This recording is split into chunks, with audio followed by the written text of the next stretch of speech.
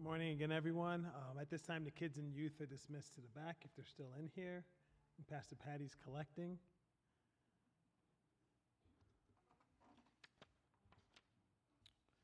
Good morning. What a blessing it is to worship again together. I was thinking this week of Psalm 100, that great psalm of praise. The psalmist sings all these songs about giving thanks to God. But the verse that jumped out to me was verse 3, where the psalmist writes, "Know that the Lord is God. It is He who made us and not we ourselves. We are His. We are His people, the sheep of His pasture." And think about what a blessing it is to serve a God who's worthy of our praise. What a blessing it is that the God of compassion, the God of mercy, the God of goodness, the God of love, the God of all the good things is the God who's on our side.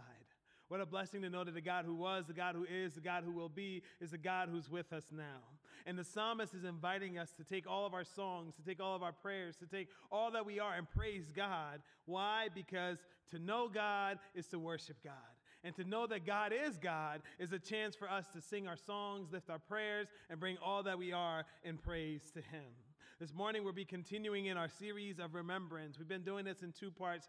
Before Lent and before we got into the Easter season, we focused on how God reveals who He is in the Old Testament. And we use basic journalistic questions like who, what, when, where, and why to reveal who God is. And now for these next 5 or 6 weeks, we'll look at the New Testament, using these same base questions of who, what, when, where, and how to see how God reveals Himself here in the New Testament. Because I think it's important that we remember, and if you see in Scripture time and time again, God is calling His people to remember. God wants us to remember how He's been revealed to us and things that's significant. And I think the reason that God time and time calls us to remember is because it's so easy for us to forget. It's so easy for us to overlook. It's so easy for us to focus on the now or to focus on ourselves and to forget that God who has been faithful is the same God with us now. The God who promises to be faithful is the same God who's with us now. And that this God who's with us now is with us in whatever we're going through. Whatever situation you're in, God is with you now. Whatever struggle you're battling, God is with you now. Whatever celebration you're celebrating, God is with you now. That is the joy of the God we serve, that no matter where we are, what we go through, God is with us now. Because when we overlook and we forget that God is here, it makes it a little bit harder to believe and to hold on to. So while it's easy to look down, God calls us to look up. And that's an everyday thing, right? Every single day when we wake up, we are to look up. And while it's easy to look down, God says, if you want to look anywhere, look back at my faithfulness. Look up to my Jesus and trust that right now I am with you. So this morning we'll be talking about remember what I have done. I've been tracking with us since Lent and going into Easter. You'll see this thread that keeps coming up, right? How we talk about not only Jesus' boldness, which we'll see again, right? Jesus is bold not just on Calvary's tree. Jesus is bold every single day of His ministry. And one of the ways we see this boldness is how many times the people wanted to kill Him. A lot of times we jump straight to the cross and say, man, they really wanted to kill Him and they killed Him. But there's time and time again that in Jesus' ministry, He was bold in the face of even the threat of death. We saw it last week where He goes before these Sadducees and Pharisees and He's bold enough to say, I don't just identify with the God of the Old Testament. I am not just from the God of the Old Testament. I am not just telling you to remember the God of the Old Testament. I am the God of the Old Testament. And what was the reaction? They wanted to kill Him. And today, when we look at our passage, we'll see Jesus saying again, I don't just want you to know the Messiah is coming. I don't want you to know the Messiah is from God. I don't just want you to know that the Messiah will come. I want you to know what? I am the Messiah and I have come. And guess what the reaction is? They wanted to kill Him. And this inspires me. Because there's so many Christians all over the world that can't do what I'm doing this morning. They can't profess that Jesus is Lord boldly for the threat of their lives. And I've been wondering for years now, how do they have the boldness to profess and to live even in the face of death? Maybe, just maybe, they really do believe that Jesus is Lord. And maybe, just maybe, they look at the life and the witness and the courage and boldness of Jesus that allows them to do the same. If you have your Bibles, turn with me to Luke chapter 4 this morning. We'll be reading Luke 4, 14 to 30. And we'll be looking at God's call for us to remember what God has done. And that is Jesus' call and Jesus' mission to the world. Luke 4, starting at verse 14, and I'll be reading to verse 30. If you have your Bibles, turn there, but we'll also have it up front. Starting at verse 14. Jesus returned to Galilee in the power of the Spirit, and news about him spread through the whole countryside. He was teaching in their synagogues, and everyone praised him. He went to Nazareth, where he had been brought up. And on the Sabbath day, he went into the synagogue, as was his custom. He stood up to read, and the scroll of the prophet Isaiah was handed to him. Unrolling it, he found the place where it is written, "The Spirit of the Lord is on me, because he has anointed me to proclaim good news to the poor. He has sent me to proclaim freedom to the prisoners and recovery of sight for the blind, to set the oppressed free, to proclaim the year of the Lord's favor." Then he rolled up the scroll, gave it back to the attendant, and sat down. The eyes of everyone in the synagogue were fastened on him. He began by saying to them, "Today, the scripture is fulfilled in your hearing." All spoke well of him and were amazed at the gracious words that came from his lips. "Isn't this Joseph's son?" they asked. Jesus said to them, "Surely you will quote this proverb to me, 'Physician, heal yourself.' And you will tell me, 'Do here in your hometown of Nazareth what we have heard that you did all the way there in Capernaum.' Truly I tell you," he continued, "no prophet is accepted in his hometown. I assure you that there were many widows in all of Israel in Elijah's time, when the sky was shut for 3.5 years, and there was a severe famine throughout the land. Yet Elijah was not sent to any of them, but to a widow in Zarephath in the region of Sidon. And there were many in Israel with leprosy in the time of Elisha the prophet, yet not one of them was cleansed, only Naaman the Syrian." All the people in the synagogue were furious when they heard this. They got up, drove him out of town, took him to the brow of the hill on which the town was built, in order to throw him off the cliff. But he walked right through the crowd and went on his way. Let's pray. Our Father God, we thank you so much for the bold courage of your Son, Jesus Christ. We thank you so much that he doesn't just identify with the God of the Old Testament, but says, I am. I am the God who was, the God who is, and the God who will be. I'm the God who's with you now. And we thank you for his bold courage this week in this story, where he stands up and says, it's not just about the coming Messiah. It's not just about knowing what the Messiah stands for, knowing the mission of the Messiah, but I am indeed the Messiah, and I've come to do God's work. So Lord, as we listen this morning, we thank you for your Holy Spirit that lives inside of all of us. Spirit, teach us how to surrender. Teach us how to hear. Let our lives not only be impacted, but let our world be impacted by what you have to say to us. We thank you for the mission of Jesus Christ to make on earth as it is in heaven. We thank you for the work of Jesus Christ to proclaim the good news, to set the captives free, to give sight to the blind, and to proclaim today, this year, to be your year of Jubilee. In your holy and precious name we pray. Amen. So we're started in Luke 4, 14 and 30. And what I find fascinating is in Luke chapter 3 and 4, we come out of the birth narratives, right? Where Luke has been setting it up like, this Jesus is special. Look how special Jesus is. This Jesus is special. Look how special Jesus is. By the time we get to Luke 3, Luke is a director, right? And now he's going to direct us to boldly reveal Jesus as the Messiah. He starts off in Luke 3 introducing us to John the Baptist. And he doesn't waste time on explaining us the weird things that John ate and how quirky John was. All he wants us to know is that John the Baptist preached the kingdom. That John the Baptist says, whatever you're believing, whatever you're living, that's not how God has called you to live. That's not what God has called you to believe. And John reintroduces this idea that you see in the Old Testament of shuv, right? So it's repentance, which is not just saying, I'm sorry, God, or I messed up, God. That's not enough. That's not repentance. That's just saying, I'm sorry, God. The biblical idea of repentance is shuv, which means that, yes, you confess your sin, but you got to turn the car around. You can't keep doing the same thing and doing the same thing and saying, God, I'm sorry. That's not repentance. That's fire insurance that probably don't work. That's fire insurance that you get no payment, right? You get no refund check for that one. Repentance in the biblical sense is confessing your sin. And if you're going the wrong way, turning around, going back to God, being filled up by God, and going out and shining and living your life. And that's what John came to do, to tell them the kingdom of heaven has come. The kingdom of heaven is near. And there's a Messiah coming. There's one coming greater than I. There's one coming who will reveal all the things. I baptize with water, but there's one coming who will baptize you with the Spirit. I tell you about the kingdom. There's one coming who will usher in the kingdom. I point to the Savior. There's one coming who is the Savior. John reveals that Jesus is God.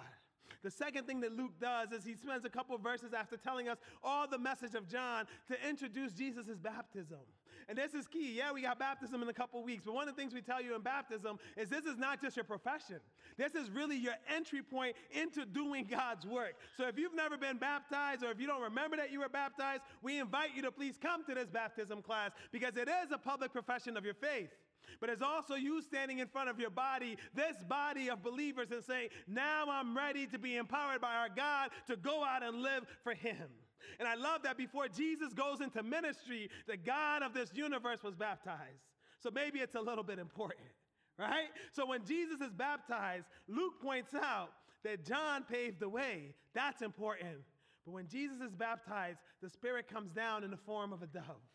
And God the Father gives this audible voice. And Luke is pointing us to this idea that this isn't just an ordinary baptism, because the God of the universe stopped and said, this is my beloved Son, in whom I'm well pleased. Luke is building the case that Jesus is God, that Jesus is the Messiah. First, that John prepared the way. Second, that the Spirit hovers over him. Third, that God the Father approves of him and blesses the baptism. And then Luke goes from his Father in heaven to his mother on earth, because he spends a couple of verses now going through the genealogy of Jesus. Matthew, when he goes through the genealogy, focuses on Joseph's line to show that Jesus is truly from the line of David. Luke takes it a step further. That's something that's not very common in that time period in any writing, in the Bible or ancient writings. He goes through not the name of the mother, or not to the line of the father, but he goes to the line of the mother. To say that, yes, his heavenly Father picked him out. But remember that God picked out his earthly mother too. That his mother matters too. And he goes through the line of Mary to show that Jesus not only belongs to David, but this Son of God is also the Son of Man. So Luke is building this case. And he finally confirms that with John prepared the way, God hovered over him and blessed the baptism. Mary birthed him into this world at this time. He's truly from the line of David. And then maybe the big one before we come to our passage is Jesus is tested by the devil in the wilderness. And you see something happening in Luke 3 and 4. Usually before the start of the passage, 2 or 3 times, Luke mentions this phrase or some semblance of this phrase. He was filled by the Spirit. And that made me think this week, how many times do I go into my week filled with the Spirit? How many times do I go into hard conversations asking and surrendering to God to fill me with his Holy Spirit? How often do I go into really, really hard places asking God to fill me with his Holy Spirit? Because that's what Jesus does every single time. Every single mention, Luke is pointing out that John may have prepared the way, but Jesus was filled with the Spirit. John may have baptized Jesus, but Jesus was filled with the Spirit. Mary may have birthed Jesus, but Jesus is filled with the Spirit. The devil may have tempted Jesus, but what? Jesus is filled with the Spirit, reminding us to do the same. And we'll end our service with a little prayer that I wrote. It helps us invite the Spirit. Because I think just like we can't just say, Lord, I'm sorry, and think that's forgiveness and redemption. I think we got to also not just say, Lord, I surrender to the Spirit, but we got to pledge our lives to surrendering to the Spirit. And I think our senses that God gives us helps us do that. So that's how we'll end. But when we get to this test in the wilderness, I find it very, very interesting that Jesus is full of the Spirit alone. He's hungry. It's been 40 days and 40 nights without food. Me, I go 40 minutes without food, and I get not only hungry, I get angry. I get that hangry going, right? If I'm not eating, I'm probably thinking of food. You think I'm preaching right now, but I'm really dreaming of what 12:30 is going to bring on my plate, right? But Jesus goes 40 days without food. And I love, though, that though he's empty of the physical, he's full with the Spirit. How beautiful is that? Luke starts off letting us know that Jesus is filled with the Spirit. But then the devil shows up to test him. And knowing he's hungry, he goes directly to the physical. And he's like, hey, Jesus, Son of God, there's a lot of rocks here. Why don't you just take one of these rocks and make it bread and eat something? I know you're hungry. And as a kid, I always thought this was the whole point of this section. I always thought that Jesus is a genius, right? And he is. It's shocking to some of you, but Jesus is a genius. He really is, right? And I thought he was so witty, right? Like the devil says, why don't you take these rocks and make them to bread? And Jesus is so quick, he's like, guess what, devil? We shall not live by bread alone, but by every word that comes from the mouth of God. And I thought that was it. But here's the thing. Jesus is responding with scripture. And not just any scripture. He's responding from Deuteronomy. Jesus is responding to what happened to Israel when they were in the desert. As a reminder to us that you might have physical pains, that you might be struggling in this physical realm. But remember, I'm only in this desert for 40 days. Israel was in the desert for 40 years. For 40 years. And guess what? God, my Father, our Father, provided the manna every day. So yes, devil, I'm hungry, but I'm not going to live by bread. I'm not going to live by bread alone. Why? Because I'm going to trust my Father in heaven. What a reminder to us that no matter what we struggle, no matter what our affliction, no matter what our addiction, no matter what our struggle, whether it's physical, spiritual, emotional, what a reminder to us that when we're in that desert, that when we're in that dry place, that when we got nowhere else to go, our God is with us now. Our God is in it with us now. This week, like many weeks in America, we heard again of an African-American man being killed by police. We even heard about a 13-year-old boy getting killed by police. And I'm so sick of us making this political when we're supposed to be Christians, the life people. I'm so sick of us picking political parties and allowing death to keep happening. And I went to the desert place this week. I went to the desert place because I'm so sick of them killing us. But this verse reminded me that God is in it with us. That we don't just have to dream of justice. That our God of justice is on our side. That we don't just have to know our struggle, but we can give him our struggle because even in the wilderness, our God is with us now, no matter what physical pain we're in. So Satan then changes the tactic. If I can't win him in the physical, maybe I'll appeal to the ego. And Satan says, listen, I am going to give you power over everything. I have given all these things. I have power over them. If you would just bow down to me, I will give you power over everything. And again, as a kid, I struggled with this one. Because my thinking was, if something's been given to you, like if someone's powerful enough, right? Go with me on this. If God is powerful enough to gift you Satan, control over all these things, isn't it possible? Isn't it a little bit possible that if God is powerful enough to give it to you, that God is powerful enough to take it back? Isn't it possible that if he's going to give it to you, he can take it back whenever he wants to? So I always struggle with this because I'm like, that's not really a temptation of Jesus. Like, he could just snap his finger and take it back. But again, Jesus goes to the wilderness to remind this devil that, you know what? You think you can give me anything, right? But here's the thing, Satan. We are to worship God alone. That's what it's about. It's not about power, it's about worship. And a reminder to us that no matter what temptation we face, there's a reminder to us, no matter how hard the wilderness is, no matter how hard the desert place is, no matter how dry your soul feels, your job is to worship God and God alone. That's what you do in the wilderness. You worship God. That's what you do in your struggle. You worship God. That's what you do in your affliction. You worship God. That's what you do in your addiction. You worship God. That's what we are to do. And Jesus says, listen, 40 days, they had 40 years. You have your lifetime. Your job is to what? Worship God and God alone. And serve. And serve. And serve. And I love that part. Because God doesn't just want you to worship and to forget about your situation. God wants you to get to work in spite of your situation. God doesn't just want you to worship and say, yeah, I'm struggling, but I'm still going to praise God. But God says, no. As long as you're on this side of heaven, as long as you're on this side of heaven, I have given you gifts. I have given you skills. I have given you abilities. I need you to work. So no matter what desert we're in, God is with us.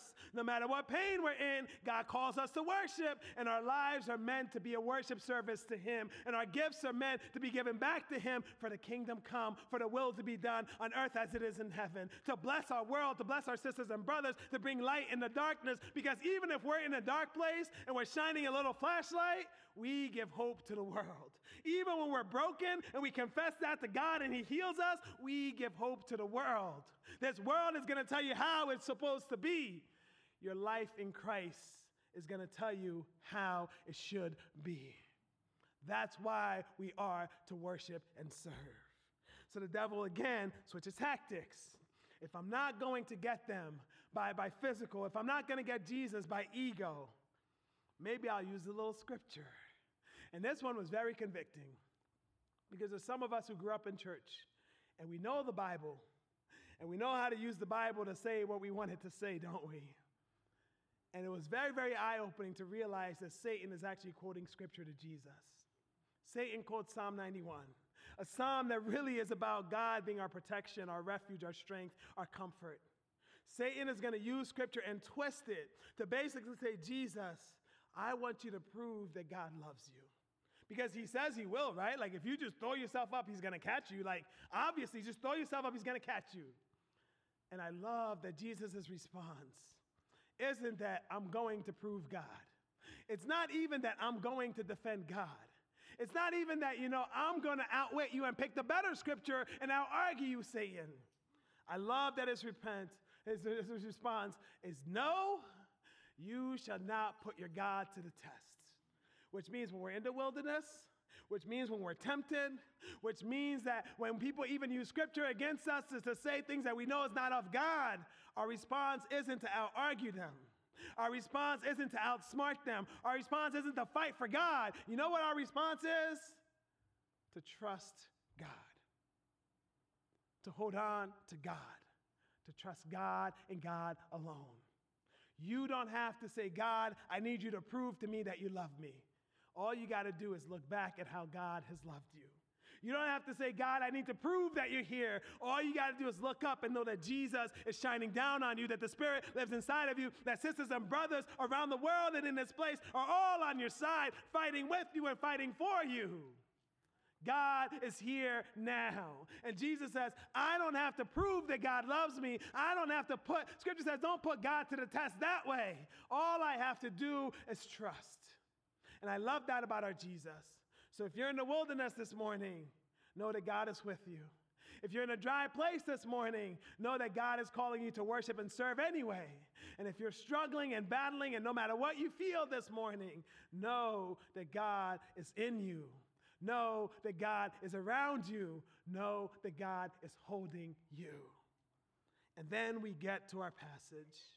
In Luke 4:14-30, after building this case that Jesus is the Messiah, Jesus almost takes the ball away from Luke now and says, thank you for setting the stage, right? Thank you for setting the scene. Thank you for preparing them with all those cool, 30-second commercials about the upcoming events, because I'm now the main event. I'm now going to tell you all that I am indeed the Messiah. And starting in verse 14, Jesus returns home. He comes back home, and again, what? He's filled with the Spirit.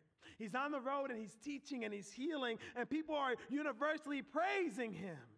And then a Saturday comes, and he goes to church. He goes to the synagogue.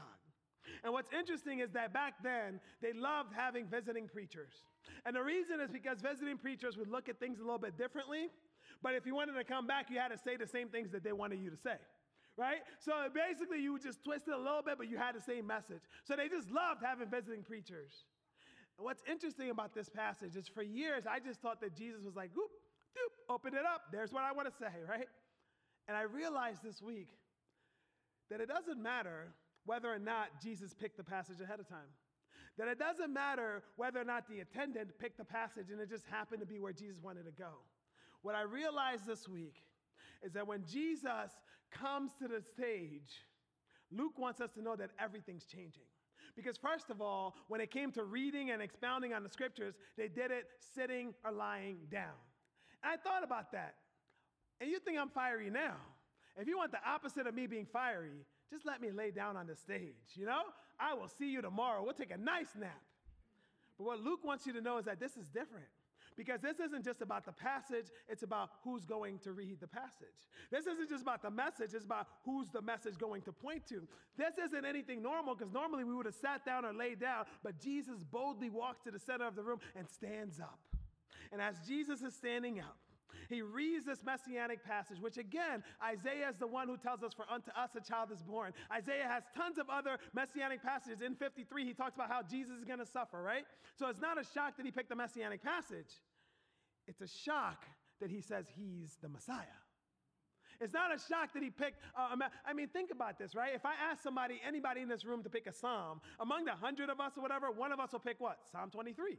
Right? So it's not a shock that he picks a messianic passage. It's a shock what Jesus is going to say about this passage. So Jesus gets up and he stands up and he says, the Spirit of the Lord is upon me. To what? The Spirit of the Lord is upon me. Again, reminding us that I'm filled with the Spirit. That matters. The Spirit of the Lord is upon me because he has chosen me. He has anointed me to do what? To proclaim good news to the poor. To proclaim freedom for all the prisoners, recovery of sight for all the blind, to set the oppressed free. I know you're struggling under Rome's thumb, but the Spirit of the Lord has called me to remind you that today, this is the year of Jubilee. Jesus is not just reading a messianic passage. He's saying the mission of God is me, the Messiah. A lot of us might think the mission of Jesus is love. But I think there's only 2 or 3 times really that Jesus even speaks about love directly, right? When he said, what is Jesus? People will say love. And it's like, yeah, that's true. But I love that our God is love, and he doesn't spend too much time telling you he loves you. That his actions show his love. That he's all about love. That in him is love. Jesus' mission overall was the kingdom, and that's what he talked about the most. The kingdom of heaven is like a mustard seed. The kingdom of heaven is like. The kingdom of heaven is like. Jesus, even when he preached the Sermon on the Mount, is saying, if you belong to me, this is what life in the kingdom looks like. Jesus was all about the kingdom. But the crust of the message, the whole middle, the center of the message is not just that the kingdom is here, but that Jesus is king.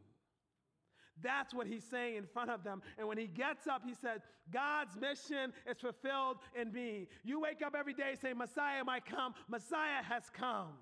And this was very interesting because there were some people among him who believed that when the Messiah came, it would be the end of times, the end of days. So those people are just like, things look pretty regular on this Saturday. Don't really see the end of days, right? But then there was even a smaller number like Simon the Zealot.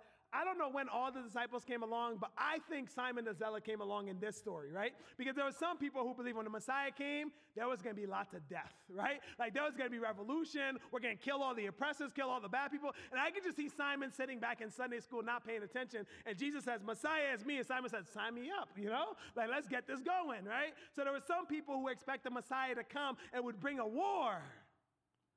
But when Jesus comes, it's to not only bring peace, but it's to bring salvation that sets us free. It's to bring salvation that helps us to see. It's to bring salvation that proclaims that God's kingdom matters more than any earthly kingdom. And the people's reaction is like, aren't you Joseph's son? Like, we know you. Like, you're not even a visiting preacher. Like, we saw you when you were a snotty-nosed kid. Like, now all of a sudden you're the Messiah? Like, aren't you Joseph's son? And then Jesus quotes this proverb, and he says, prophets are rejected in their own hometown. And he brings up Elijah and Elisha, how they had to go to Sidon and how they go to Syria to serve God in those places because they were rejected in their own town. And there's even hints of Jeremiah who was actually pushed out of his hometown, and they were going to try to kill him in Anathoth, right? So Jesus has all these things. But I was reminded again about betrayal. Remember what I said about betrayal earlier, right? When we think about betrayal in Jesus, we often run to Judas. But I wish that was the only betrayal Jesus knew. Because yes, Judas was a disciple and he betrayed him. But last week we learned that Jesus' own family betrayed him. At the cross, the disciples ran except the women and John.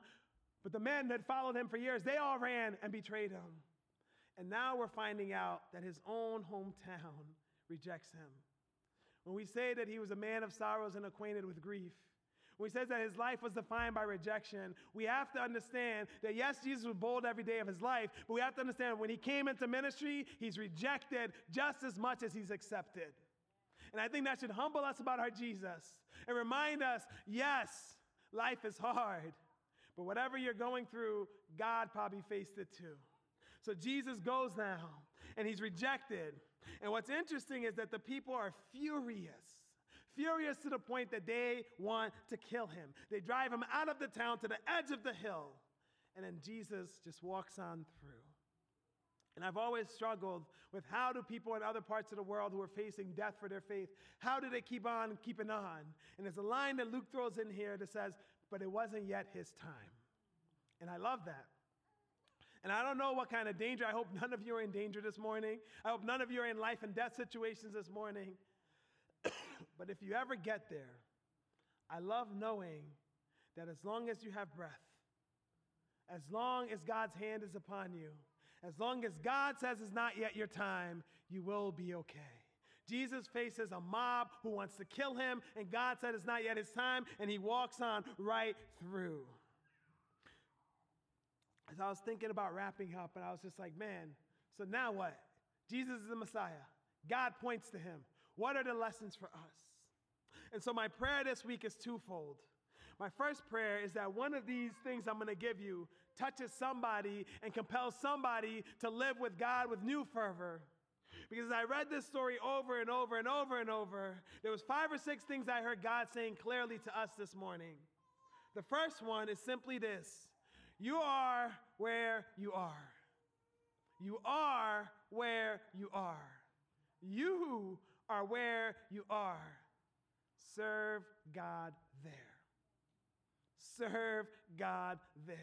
There's a Frederick Buechner quote that I always butcher where he basically says like that the world's hunger, like where your deep gladness and the world's hunger meets, that's the place where God calls you. So wherever you are this morning, serve God there. The second thing is that God anointed Jesus to proclaim the good news. Guess what? Jesus has chosen you to proclaim the good news. And the word that's used in the Greek there is gospel. And the evangelion, or the evangelical, right? I'm trying not to say the word. But the evangelion that the Greeks are talking about and that we see in the scripture isn't just that Jesus died. It's the whole story. So the challenge for us is, are we living in a way that tells our friends, our families, our neighbors that God is alive? That God left heaven to come to earth for them. That Jesus lived and showed them how to live in love. Are we proclaiming our lives that Jesus went to Calvary tree to die on their cross for their sins? Yes. But also that Jesus was raised from the dead, that Jesus is alive, that Jesus is now standing before the Father on their behalf, and that one day Jesus is coming for them. Are we living to proclaim the whole good news of Jesus? Because that's what we're called to do. And how do we do this? We do this by remembering that God wants all of us to help people see. That God wants all of us to set the captives free. That God wants all of us to show this world that there's another way, that Jubilee is available, that salvation is here, that the kingdom is here. This world will tell you how it is. Jesus compels us to show the world how it should be. And the last one I want us to hold on to is be faithful. Be faithful. Be faithful. One of the most beautiful things I've seen in my 37 years, well, I'm 38 now, 38 years. That's what happens when you get old, kids. That's what happens when you get old. One of the most beautiful things I've seen in my 38 years are Christians who follow Jesus longer than I've been alive. That's what I aspire to do. And I think if you're under 38, or if you know anyone who's followed Jesus longer than you've been alive, that's someone you need to learn from and to sit under, because if they follow Jesus longer than you've been alive, they might be able to teach you a little something. And what I want all of us to learn is that God calls us to be faithful. And some people close to us might miss what God has called us to do. They may not see it, they may not accept it, they might even reject Jesus. But your call is to be faithful. I love that when Jesus says, I'm the Messiah, that I'm coming for the kingdom, I'm coming to usher in the kingdom, that he says that my message and my mission is simply this: God has called me to proclaim the gospel, to set people free, to open eyes of the blind, and to proclaim the year of the Lord's favor. What if that was your mission in your life? To tell the whole story of God, the whole story of Jesus by how you live, to teach people with new eyes, to help people who are struggling with addiction and afflictions break free through the power in Jesus Christ, and for them to know that the world they see is not all that there is, that all that there is not as it should be, that Jesus Christ has come to set them free. Amen? We're going to close our service this morning by doing communion. I'd like to invite Pastor Linda up. As you came in today, hopefully you checked in the back and we have little communion packets to you. In the next moments, we'll be sharing in communion together, celebrating the new life that we have in Jesus. If you're a follower of Jesus, we invite you to partake of the bread and the cup. Hopefully you have your I don't know, I need a better name than thingy. Hopefully you have your communion packets ready, you know? We seriously ask that you come to this table, not because you're a member of this church or you're a member of the Brethren in Christ, but simply because you're a member of Jesus' church, that you believe that Jesus Christ is Lord. We now invite you to come to this table, not because you must, but because you may. Come to testify, not that you are perfect, but that you sincerely love our Lord Jesus Christ and desire to be his true disciple. Come, not because you are strong, but because you are weak. Not because you have any claim on heaven's rewards, but because in your frailty you stand in constant need of heaven's mercy and help. Now that the supper of the Lord is spread before you, lift up your minds and hearts above all selfish fears and cares. Let this bread and this cup be to you the witness of the grace of our Lord Jesus Christ, the love of God, and the communion of the Holy Spirit. On the night that Jesus was betrayed, he took bread and blessed it, broke it, and gave it to his disciples, saying, "This is my body given for you. Do this in remembrance of me." Let's pray. Dear God, we thank you so much for your love for us. We thank you that in your mercy and grace and your compassion, you've sent Jesus to save us and set us free. Lord Jesus Christ, we thank you that you freely, willingly, lovingly gave up your body so that we can be set free. Lord, we thank you that the sin and death have been defeated forever through your loving sacrifice. So Lord, as we take this bread, Holy Spirit, help us to remember what our God has done, who our God is, and who our God forever will be. The one who has loved us, the one who loves us now, and the one who will always love us. Lord, in your name we pray. Amen.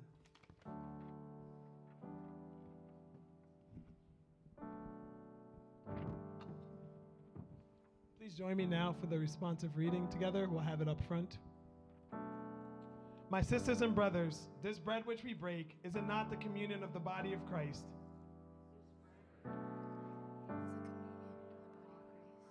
Take and eat this bread, remembering he was born to be our Savior. He was wounded for our transgressions. He was bruised for our iniquities. Feed on him in your hearts and be thankful.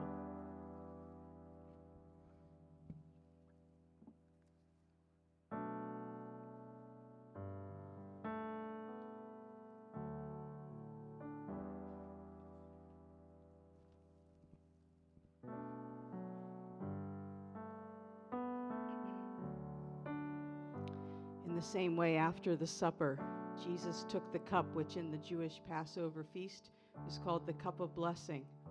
And he told his disciples, "This cup is the new covenant in my blood, which is poured out for you. Do this whenever you drink it in remembrance of me." Let's pray together. We thank you once again, Lord, as we contemplate the cross and what that was like for you and the suffering that you endured on our behalf. Our hearts are touched anew as we think about your spilled blood, the blood from the crown of thorns, the blood from the pierced side, the blood from your hands and feet. Oh Lord, we're moved to think of your sorrow, your suffering, and how it expresses your love for us, your mercy, your grace, your forgiveness, how you make us whole. So we thank you today for your blood that was shed. And may our lives bring honor to you for that gift, for that sacrifice. Touch us anew as we drink of the juice together with the depth of your love. We pray in Jesus' name. Amen.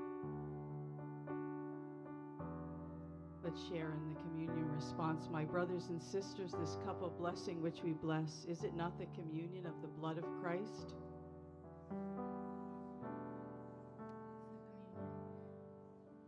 Take this cup, remembering that he said, "This is my blood of the covenant, which is poured out for many for the forgiveness of sins." Drink of it together and be thankful.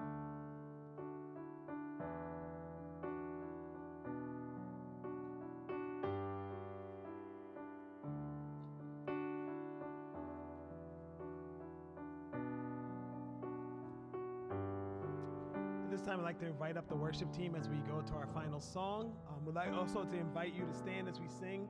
This last song is about building our lives on the firm foundation of God's love and placing our trust in God as we think about what it means that God has called us to do his work of setting captives free, of giving new sight to the blind, of proclaiming the Lord's favor.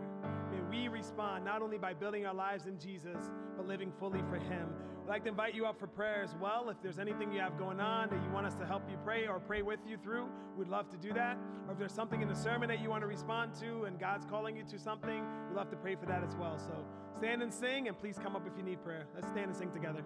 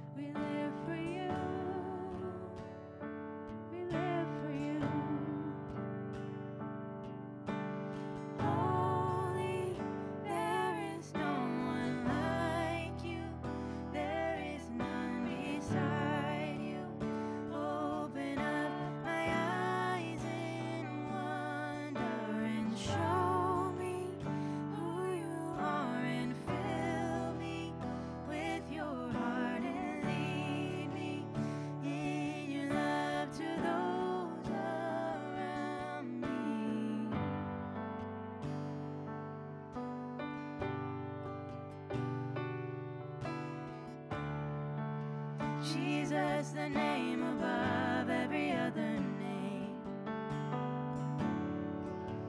Jesus, the only one who could ever save. Worthy of every breath we could ever breathe. We live for you. We live for you.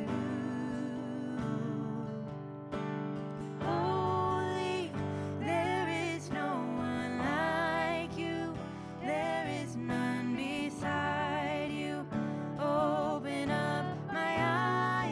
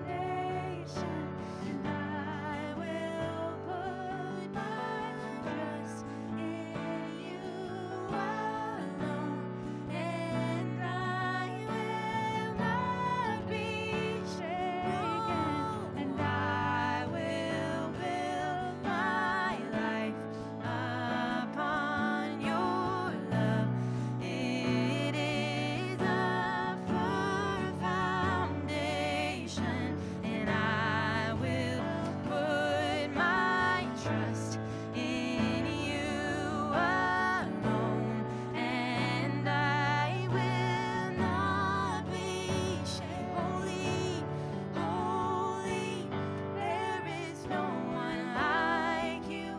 There is none beside you. Open up my eyes in wonder and show me who you are, and fill me with your heart and lead me in your love to those around me. I said one of the things that stands out in Luke's chapter 3 and 4 is how many times Luke mentions that Jesus was filled with the Spirit. And I think that's one of the greatest prayers we can say. I know sometimes when I'm in a very hard place or hard situations, I just say, Lord, help me, help me, help me. And most of the time, all the time actually, that's good enough, right? But one of the things I've been trying to work on is to wake up every day asking God to fill me with the Spirit, that I may feel the Holy Spirit.